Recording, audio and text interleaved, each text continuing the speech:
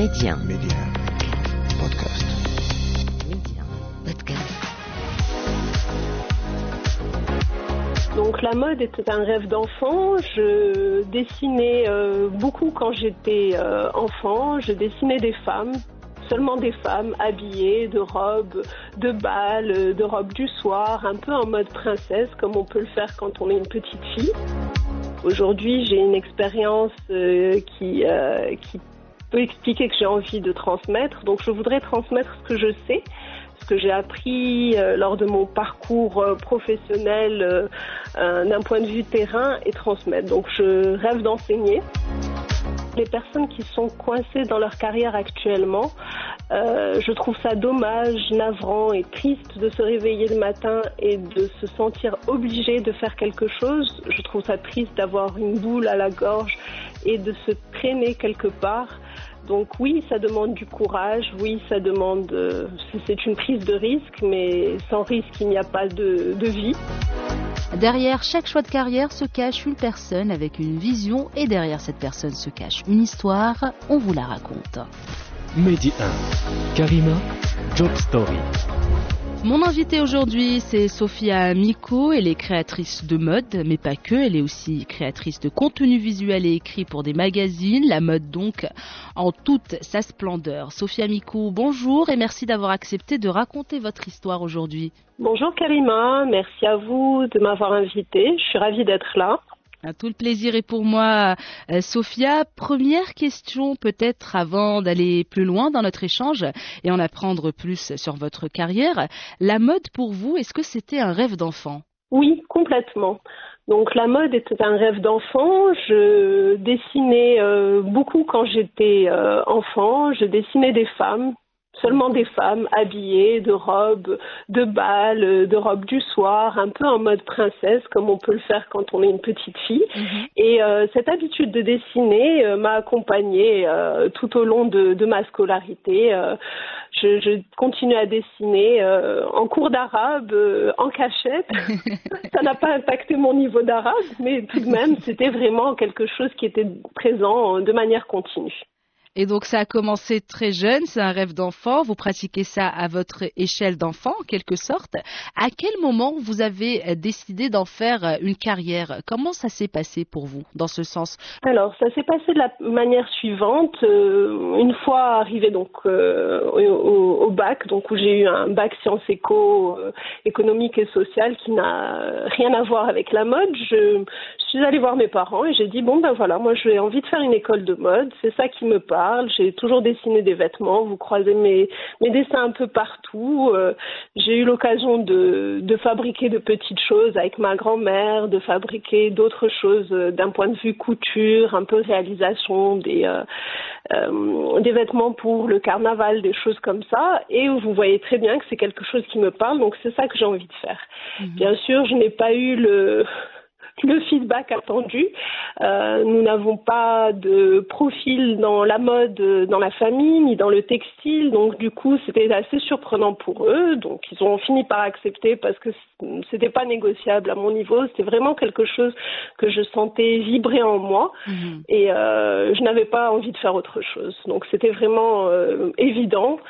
Et donc j'ai fait une école de mode pendant 3 années, j'ai pris beaucoup de plaisir, j'ai appris beaucoup de choses, j'étais vraiment dans mon élément et j'étais heureuse d'apprendre les différentes matières, d'apprendre tout ce qui constituait ce cursus. Et après ces 3 années, j'ai eu la question suivante. Alors maintenant, qu'est-ce que tu veux vraiment faire ?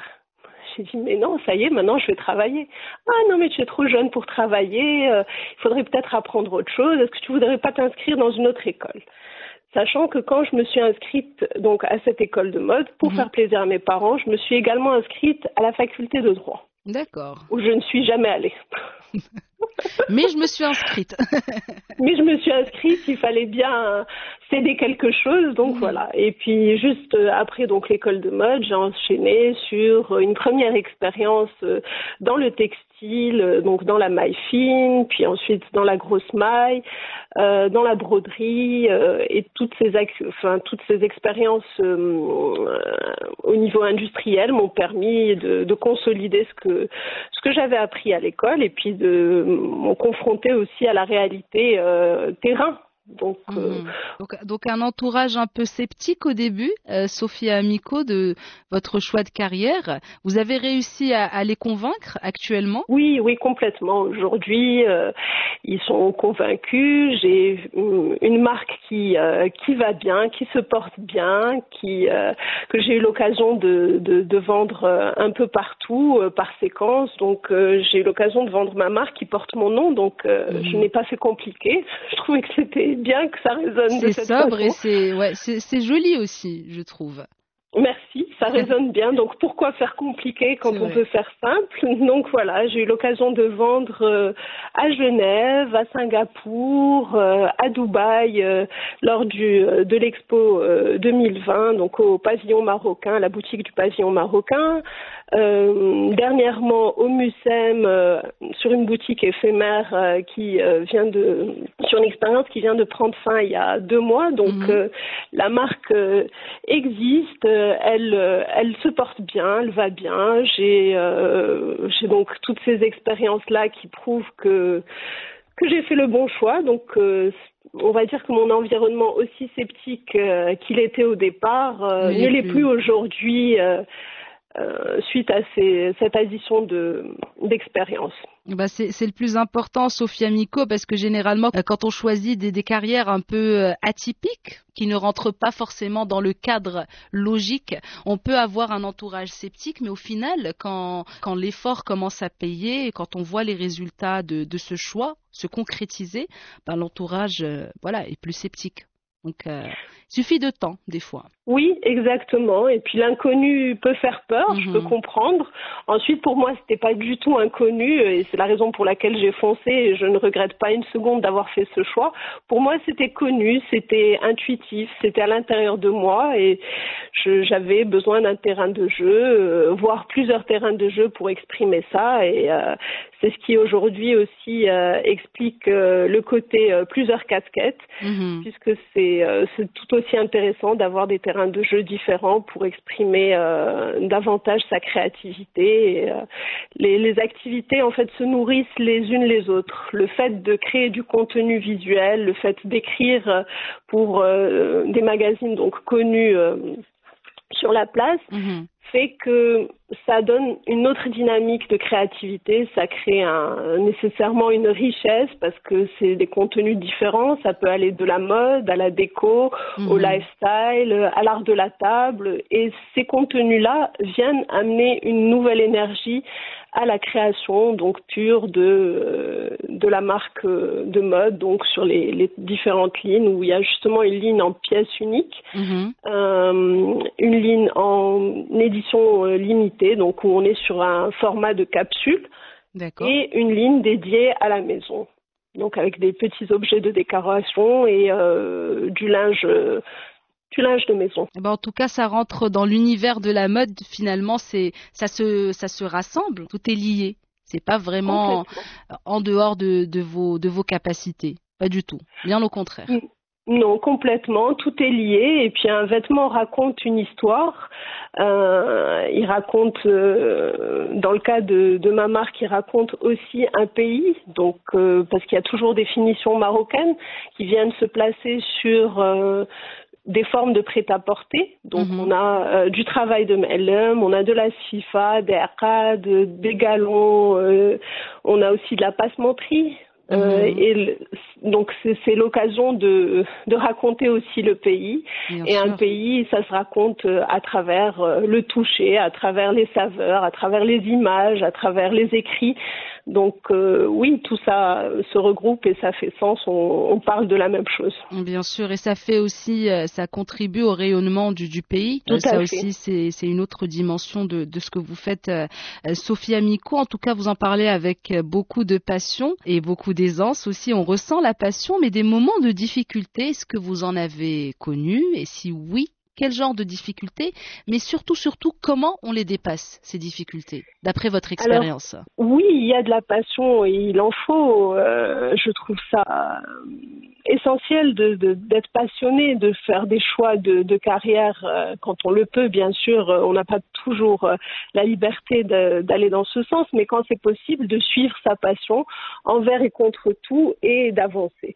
Des moments de difficulté, oui, bien sûr, il y en a et il va y en avoir d'autres. Ensuite, ce qui est challengeant, c'est d'être confronté à ces problèmes-là, de trouver des solutions. Et parmi les problèmes, les premiers qui me viennent à l'esprit, c'est au niveau des productions. Donc, par exemple, sur la ligne, en pièce unique, ce n'est pas un problème parce que je travaille avec des artisans qui sont là depuis le début de la marque. Je travaille avec des coopératives de femmes essentiellement. Et on a fait un chemin ensemble et on continue à faire un chemin qui est très intéressant parce que je les ai sortis de l'univers du caftan, qui est un univers connu. Elles peuvent faire un caftan et ils peuvent faire un caftan les yeux fermés pour aller vers du prêt-à-porter, pour placer des finitions sur des formes qui sont complètement inconnues. Donc ce chemin est intéressant, il fonctionne, il est fluide aujourd'hui après toutes ces années. Par contre, au niveau de la production, la problématique est différente parce qu'un créateur, c'est nécessairement des petites séries, sinon il ne porterait pas le nom de créateur. Et les petites séries ne séduisent pas les industriels. Et de ce fait, ça demande du temps pour trouver l'atelier qui est ouvert et qui est flexible à ce type de demande. Ensuite, il y a effectivement le choix d'aller sur un autre format et d'avoir son propre atelier, mais ça ne correspond pas à mes rêves de liberté, à mes envies d'être à la fois très attachée et complètement détachée. L'équilibre entre les deux. Le juste milieu. Exactement. Et des moments de doute qui vous ont fait douter justement sur votre choix de carrière où vous vous êtes dit peut-être j'aurais pas dû plutôt prendre ce chemin ou avoir cette carrière. Est-ce que ça vous est déjà arrivé d'avoir des doutes ou de regretter carrément? Regretter, non. Avoir des doutes, oui, et c'est nécessaire, il me semble, et c'est très constructif dans le sens où pendant cette période de doute, on passe par un flou, et ce flou donne naissance à de nouvelles pistes, à de nouvelles réflexions. Ça permet d'ajuster certaines décisions. Ça permet de revoir, par exemple, un produit. Ça permet de revoir, ça peut aller au-delà du produit, revoir une façon de communiquer sur ce qu'on fait, revoir une façon de vendre aussi, parce que vendre, c'est un autre sujet. Ce n'est pas nécessairement le terrain de jeu favori d'un créateur. J'imagine. Donc toute cette partie est intéressante pour justement se remettre en question et aller de l'avant. Ensuite, ce qui fait qu'on traverse les zones de doute, c'est comme quand on prend l'avion. On traverse des zones de turbulence, on est inquiet, mais ensuite ça s'estompe et on finit par arriver à destination. Et ce qui est chouette avec ce métier et que j'ai la chance de faire et qui quelque part peut-être m'a autant choisi que je l'ai choisi, c'est que la destination est toujours une belle surprise et on va de destination en destination. Donc je suis ravie de faire ce voyage et je suis ravie de créer des vêtements pour des femmes qui vont assumer de porter ce vêtement, puisque c'est un vêtement à identité marocaine certes, mais c'est aussi un vêtement qui parle de toute une philosophie derrière. Ce sont des vêtements amples, il y a beaucoup de kimonos, de chemises oversize, de serroirs, de vestes ceinturées, de vêtements modulables dans lesquels on se sent bien, sans faire trop d'efforts, sans être à courir derrière le moindre centimètre en plus ou en moins, le moindre kilo en plus ou en moins. Donc c'est chouette d'être aussi dans cette forme de liberté et d'accepter, de faire le choix de porter des vêtements différents qui correspondent à qui on est et qui ne correspondent pas forcément à ce qu'on croise le plus dans les rues. On sort du lot. De la ville. Oui, c'est l'idée. Et Sophia Mikou, pour les personnes qui nous écoutent actuellement, à quoi ressemble une journée dans votre vie sur le plan professionnel? Une journée dans ma vie ressemble en général à une journée chargée. Et avec des choses très différentes où à la fin de la journée je me demande combien de personnes j'ai été. Donc ça passe par passer un moment avec les artisans et expliquer la nouvelle dynamique avec laquelle on va travailler une capsule, puisque ça marche par capsule essentiellement. Revenir sur les pièces uniques qui prennent beaucoup plus de temps. Ensuite faire un tour à l'atelier et négocier un nouveau respect, un respect d'un délai annoncé mais qui a l'air de ne pas trop tenir. Ensuite, faire un tour du côté de la création de contenu, donc pour la marque, donc faire des photos, faire des écrits, répondre à des questions de demandes sur Instagram, orienter toute cette partie-là. Ensuite, revenir sur quelque chose qui s'est passé de la manière la plus improbable possible, que ce soit au niveau de l'atelier ou au niveau des artisans. Ensuite, faire le choix pour la prochaine collection des matières, donc s'occuper de la partie sourcing, retracer des restes de stock, puisqu'il y a aussi une dynamique là-dessus au niveau du sourcing, de trouver donc des matières qui ont déjà été utilisées et qui sont là, qui ne vont pas servir, mais qui ferait tout à fait le job, on va dire, sur la prochaine collection. Être à la fois sur la collection qui sort et la prochaine, c'est passer un moment au calme pour dessiner les idées qui peuvent me traverser l'esprit avant qu'elles s'en aillent et qu'elles soient très vite remplacées par d'autres. C'est comme ça que ça se passe, c'est vrai. Et ça va vite. C'est peut-être être réveillé au milieu de la nuit et prendre le temps d'écrire un paragraphe parce que c'est la super idée ou le super storytelling qui va avec la prochaine capsule. Donc c'est comme ça, et puis ça ne s'arrête jamais en fait, et il n'y a pas de frontière claire entre la vie professionnelle et la vie. Et ça c'est beau finalement, quand on réussit à avoir un métier qui nous passionne à ce point, on ne peut qu'être performant et créatif encore plus. Oui, parce qu'en fait c'est comme une seconde peau. C'est là. Du coup, ça se passe de manière continue, c'est là de manière permanente. Ça s'impose, ça prend de la place et c'est magique parce qu'ensuite, le résultat est palpable. Donc, ce sont des vêtements qu'on peut toucher, qu'on peut porter, qu'on peut acheter, qu'on peut offrir, avec lesquels on peut voyager, qu'on peut faire voyager. Et dans la logique de la marque, le mot logique n'est pas vraiment le mot qui correspond, mais dans mon envie autour de ma marque, donc mon envie première, c'était faire voyager des petits bouts de Maroc et les distiller un petit peu partout. J'ai envie de dire à travers le monde. Ah oui, à travers le monde, c'est ça. Et Sophia Mikou, actuellement, votre plus grand rêve professionnel, ça serait quoi? Votre prochain objectif? Alors, mon prochain objectif, je ne vais pas pouvoir répondre à mon seul prochain objectif parce que c'est pareil, ça se bouscule, donc il y en a deux qui me tiennent vraiment à cœur. D'accord. Le premier, c'est de transmettre. Aujourd'hui, j'ai une expérience qui peut expliquer que j'ai envie de transmettre, donc je voudrais transmettre ce que je sais, ce que j'ai appris lors de mon parcours professionnel d'un point de vue terrain et transmettre. Donc je rêve d'enseigner. Donc ça, c'est mon prochain objectif. Et mon second objectif, c'est de sortir un livre, d'éditer un livre. Donc j'ai eu l'occasion justement, de par mon passage par la presse, d'apprendre à écrire.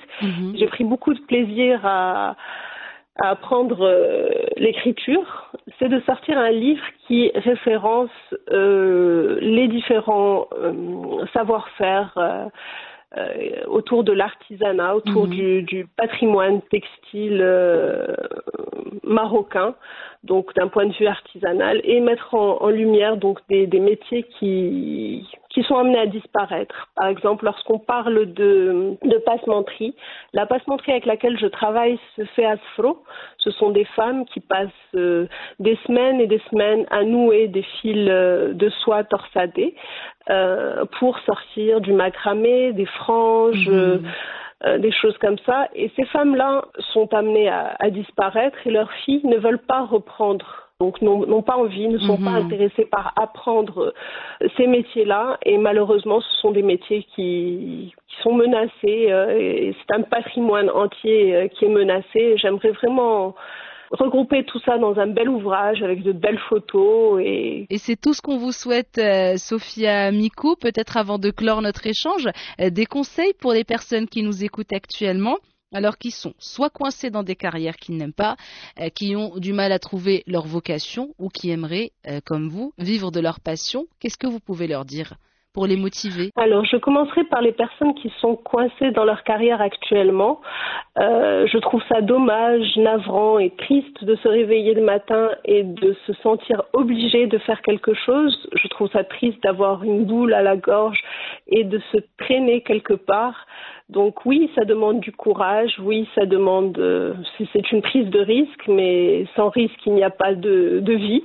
Donc il faut sauter les pieds joints quelque part, peu importe où. Si on a envie et si on le sent, se faire accompagner. Il y a différentes façons de se faire accompagner aujourd'hui. Tant qu'à faire, autant en profiter et bien choisir son accompagnement et sortir d'une vie qui ne nous convient pas, sortir d'une carrière qui ne nous convient pas et d'une journée qui est trop étroite, trop étriquée, qui ne fonctionne pas, pour aller vers une vie professionnelle heureuse, parce que ça existe. Et pour ceux qui ont envie d'aller vers leur passion, je dirais dans un premier temps, et ça parle probablement de moi, ne pas forcément écouter ce qui se dit autour, ne pas forcément écouter son entourage, ses amis, écouter plutôt sa voix intérieure, parce qu'il y en a une, elle est là, elle existe, être à l'écoute de son intuition. Nous avons tous une intuition qui est plus ou moins développée, mais qu'on peut apprendre à travers le temps à développer. C'est important d'écouter cette voix-là et c'est important de se faire confiance, de se dire surtout so what, qu'est-ce qui va se passer? Admettons même que ça ne fonctionne pas. Quel est l'impact? Ça fera juste une expérience en plus et rien d'autre. Eh ben, c'est sur ce beau conseil, Sophia Mikou, que se referme notre échange. Merci beaucoup d'avoir accepté mon invitation aujourd'hui et surtout d'avoir raconté votre histoire. C'était un plaisir. Merci à vous pour cette invitation. Merci. Merci et bon courage pour la suite. Un livre et l'enseignement. C'est tout ce qu'on vous souhaite. Merci. Merci beaucoup. Ciao, ciao. Au revoir. Merci d'avoir partagé vos histoires avec nous en toute intimité, des histoires qui marqueront certains et impacteront plusieurs. Job Story, c'est à retrouver en avant-première sur Média Podcast, un petit abonnement pour la route pour ne plus rien manquer. Restez ouverts et surtout, restez curieux.